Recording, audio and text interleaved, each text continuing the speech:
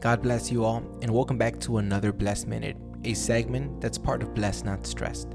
Today is Thursday, June 18th, and the verse of the day is in the book of Psalms, chapter 37, verse 4. The Word of God says, "Take delight in the Lord, and He will give you the desires of your heart." One more time. Take delight in the Lord, and He will give you the desires of your heart. If you felt like God has not listened to your prayers, if you feel like God is not paying attention to you, if you feel like you are crying out to God but He is not answering, today I'm asking you to take delight in the Lord, trust Him completely, rely in Him, and believe that all your desires will be fulfilled. The Word of God tells you today that He will give you the desires of your heart.